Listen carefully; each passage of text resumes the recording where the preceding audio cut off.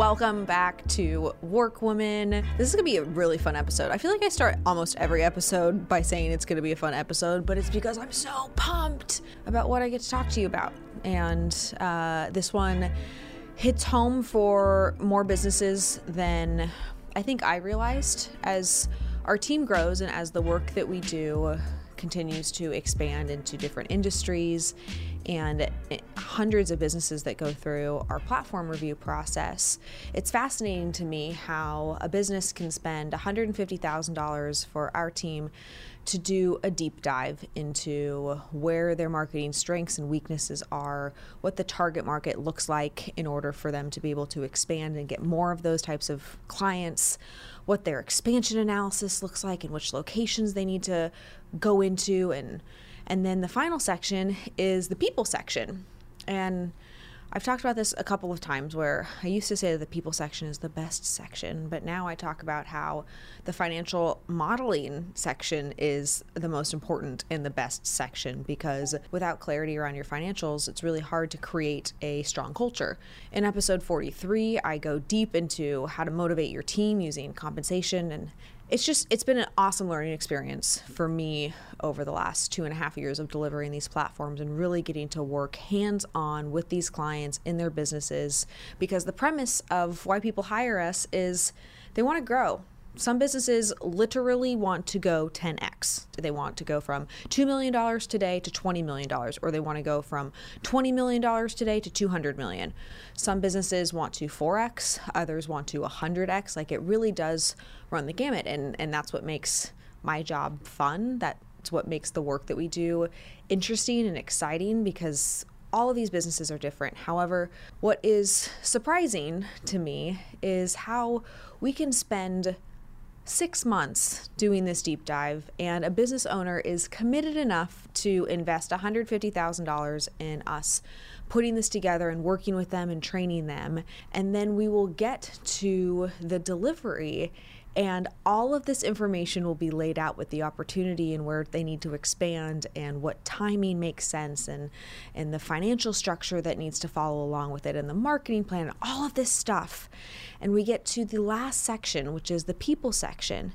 And the business owner at that moment states that they are unwilling to get rid of one of their top producers, or they're unwilling to get rid of the family member who is a complete drainer in the environment. Or maybe it's somebody who's been with the business for a long time and they just have this affinity for this team member. It's wild to me, that a 10x, a literal like 10 times bigger opportunity is available to them, and this picture is in front of them, and it's hard for them, and sometimes they refuse to do the one thing. Like, it's not all of the things. It's not the marketing, it's not the finance at that point, it's not the SWOT analysis that they need to implement. It's handling and addressing the one person in the culture that they are unwilling to get rid of. And I've broken this down into 3 categories because as we have delivered these, they really do fall into these 3 buckets. It's either the top performer. So what this looks like is there's a top performer that's either in the sales side of the business or that's in the service side of the business that outperforms everybody else, that likely does twice as much production, maybe even 3 times more production than everybody else.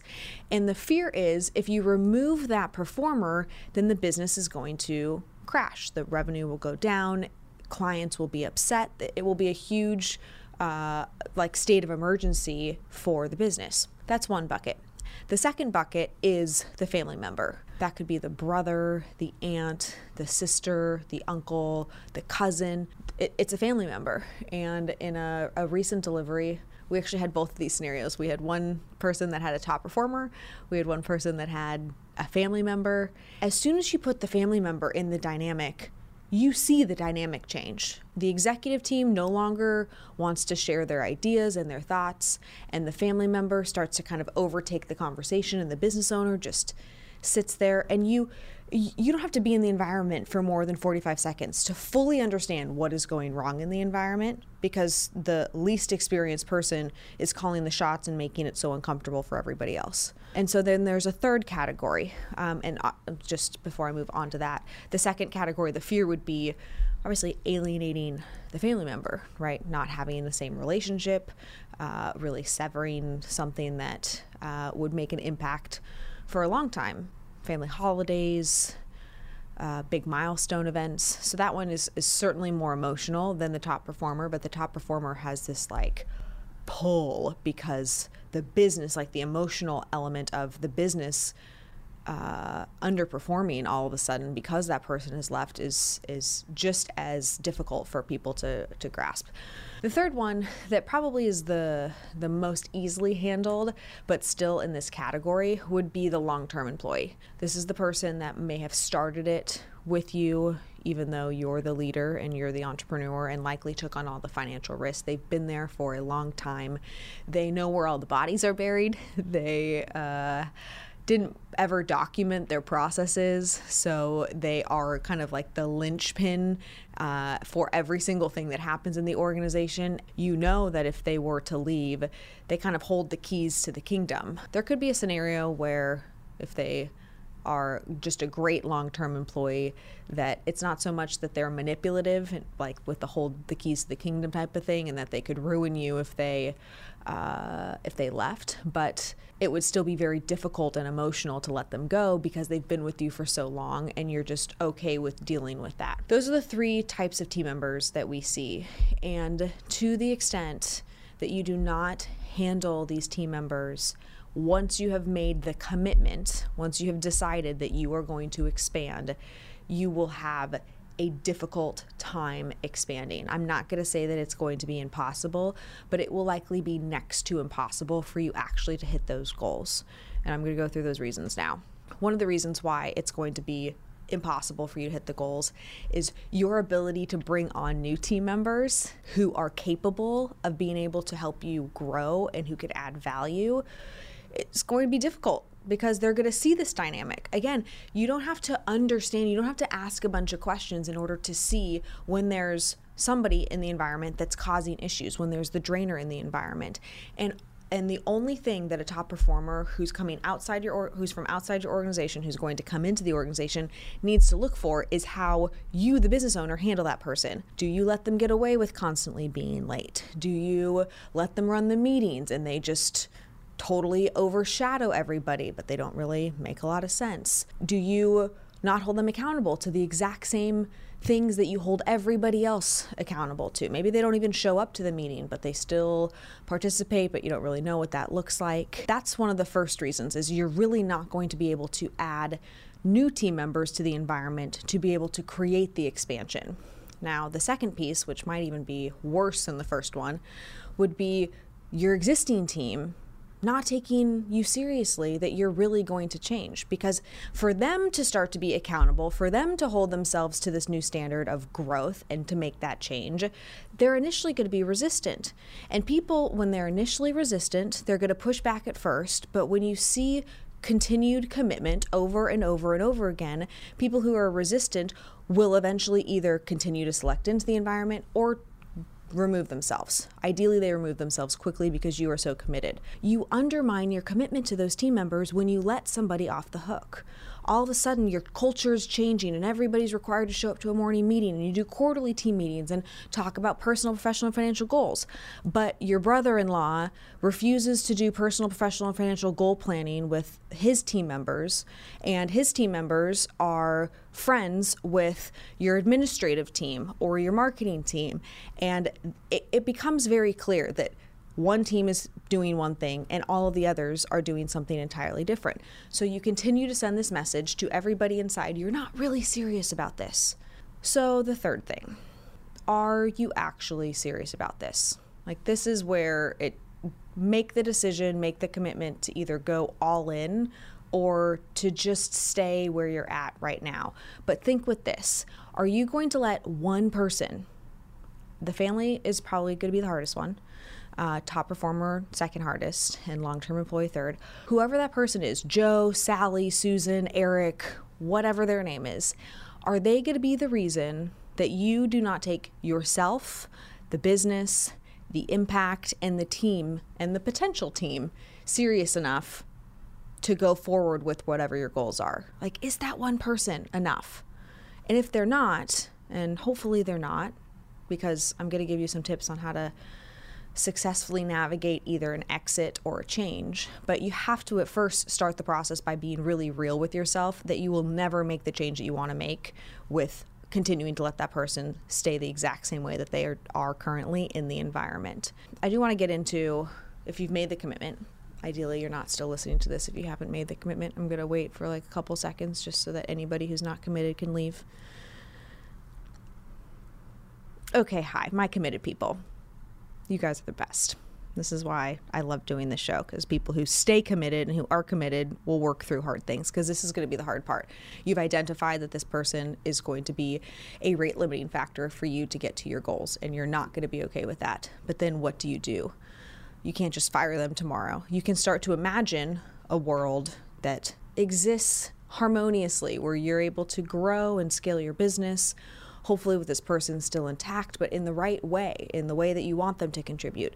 Picture that and make that be like your ideal scene while you're going through the hard process of allowing it to be their decision, because you can want it to work out and you should want it to work out. It is not a bad thing that you want to make everybody be able to grow and to take these people along with you. But where you have to differentiate you wanting it and you forcing it is by allowing it to be their decision and creating really clear-cut processes and systems and accountability for that person to either select into or to select out of a system in the exact same way that every other team member gets to select into or select out of a system.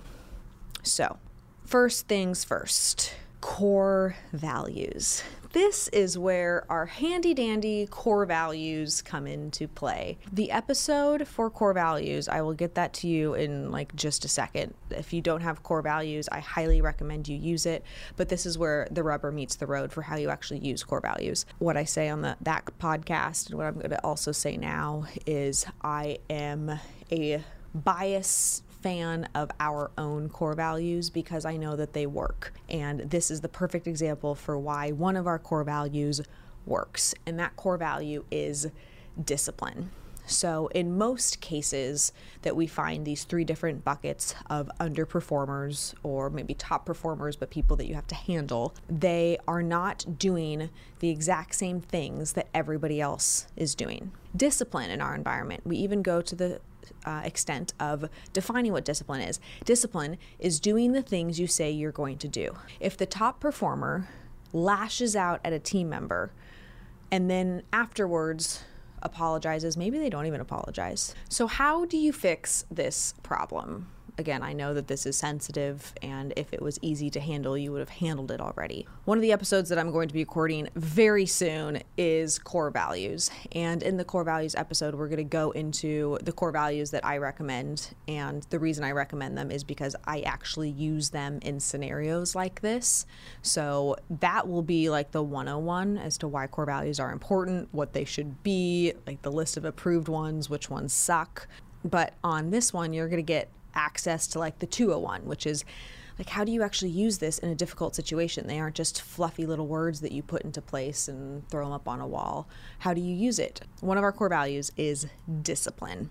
And in this particular example, when it comes to team members who are creating bad cultures, most of the instances that our clients share with us are around the discipline of that team member, meaning if they're the top performer, they don't think that they have to put sales notes in your CRM because they're the best at doing sales. Or if it's the family member, they don't have to implement certain processes because, you know, they don't really like processes and processes aren't important to them. Or maybe if it's the long-term employee, they show up late, they don't really move as fast as the rest of the team, they turn in things late. And so you can see all of these types of problems can exist, and you put in a word like discipline and you actually define it. So for us at Cardone Ventures, when we say the word discipline is a core value, we mean that you do the things that you say you're going to do. That's our definition of discipline. You do the things you say you're going to do. So if somebody tells me that they are going to submit a report by 5 o'clock on Friday, Now, rarely, just like an aside on that, rarely do people tell me, oh yeah, I'll submit a report to you at 5 o'clock on Friday, Natalie. It's always, hey, I need this report by 5 o'clock on Friday. I don't live in this magical world where people just send things on time or suggest to send things to me just to make sure that everything is organized. Like, I ask for it. But as soon as I get the commitment back, and as soon as you get commitment back to do the HubSpot or the CRM notes, or you do ask for somebody to show up on time and set that as an expectation, when they do not do it, you have to remind them, hey, remember that our core value is discipline? Oh, yeah. I remember that from the interview process where I had to make a presentation about how I've been disciplined in previous work environments. Okay, great. Yeah, so when I asked you to put the report in my inbox at 5 and you didn't get it to me till Monday at 2:30, is that you doing what you said you're going to do? Well, no. And that conversation plays out. So this is just a verbal conversation. It is a reminder that you said something and that it didn't get done and that you want this to be fixed, but utilizing this framework of core values. When, not if, when it happens a second time. And the reason I say when is if they are killing your culture currently, I know that this stuff happens. It might even happen multiple times a day, not even once a day or once a week. Like, I know that this behavior is rampant and going to continue to happen over and over and over again. When it happens the second time, you call them into your office and you bring up the instance. Hey, remember when you said you were going to do this? Oh, yeah, 5 o'clock on Friday. Okay, well, it didn't get into my inbox until 1 o'clock on Tuesday. Oh, yeah, blah, blah, blah. This is my excuse. Here is a verbal warning, and it has documentation with it. Here's a verbal warning for you not submitting this. And unfortunately, this has to go in your HR file because this is the new way that we are handling business. And this is because we have rolled out these core values. This is really critical for the business to be able to utilize and trust that you're going to be able to do the things you say you're going to do. So here's this verbal warning. This is what this is what the vision of this conversation is. This is what the commitment is. This is what the execution steps look like. Do you understand that you need to be submitting reports by 5 o'clock on Friday?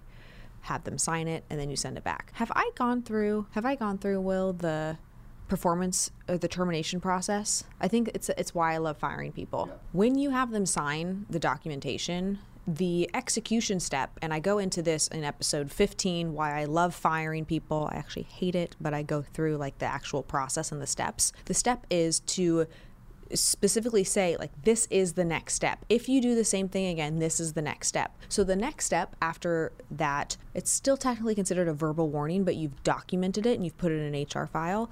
When you move that into the final step, which is a performance improvement plan, the final step after a performance improvement plan is termination. And so you share with them, hey, if you do this again, we're going to go into performance improvement plan, but I want to make sure that you're aware that after a performance improvement plan, if you do it another time, you no longer have the opportunity to work here. As soon as a team member knows how serious you are, you're changing. You are now serious about something that you were no longer serious about. As soon as they know that you're serious about this behavior being corrected, it is their choice to either continue to be bad in their behavior or to make themselves able to do whatever task it is. You will watch, like, it is an inflection point. You will watch to see, do they become terrible and disastrous in the culture, or do they start to straighten their stuff up because boundaries have been created and they're going to respect the boundaries. But that moment always takes place when you do the first verbal warning that is documented and put into an HR file, because without that, it's you nagging, it's you talking, it's you saying, oh, don't do that again, or why won't you do that, or even worse, not saying anything at all and just continuing to allow them to do it. But you say, I'm putting this in your HR file and the next step is a performance improvement plan. Oh shit, mom and dad are home. There is no more partying at the place. Like, we're shutting this shit down and we're getting really serious about what this environment needs to look like. That's going to be the hardest part. And you really have to be paying attention as soon as that happens to how they are engaging in the culture. That is like critical, because if they're a family member and if they're a long-term team member, as we talked about in the beginning, they have the ability to mess some things up. You likely trusted them more than you should have with passwords and client information and accounts. And so there is some damage control that you need to do and be prepared for in the business in case they're going to be ticked and raise hell in the process of this termination. But that does not mean that you back off and that you don't still go through with the process.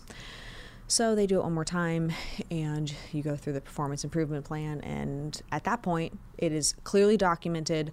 They had the choice to either fix the behavior, they don't fix the behavior, and then you move forward with saying, you no longer have the opportunity to work here and making as smooth of a transition as possible.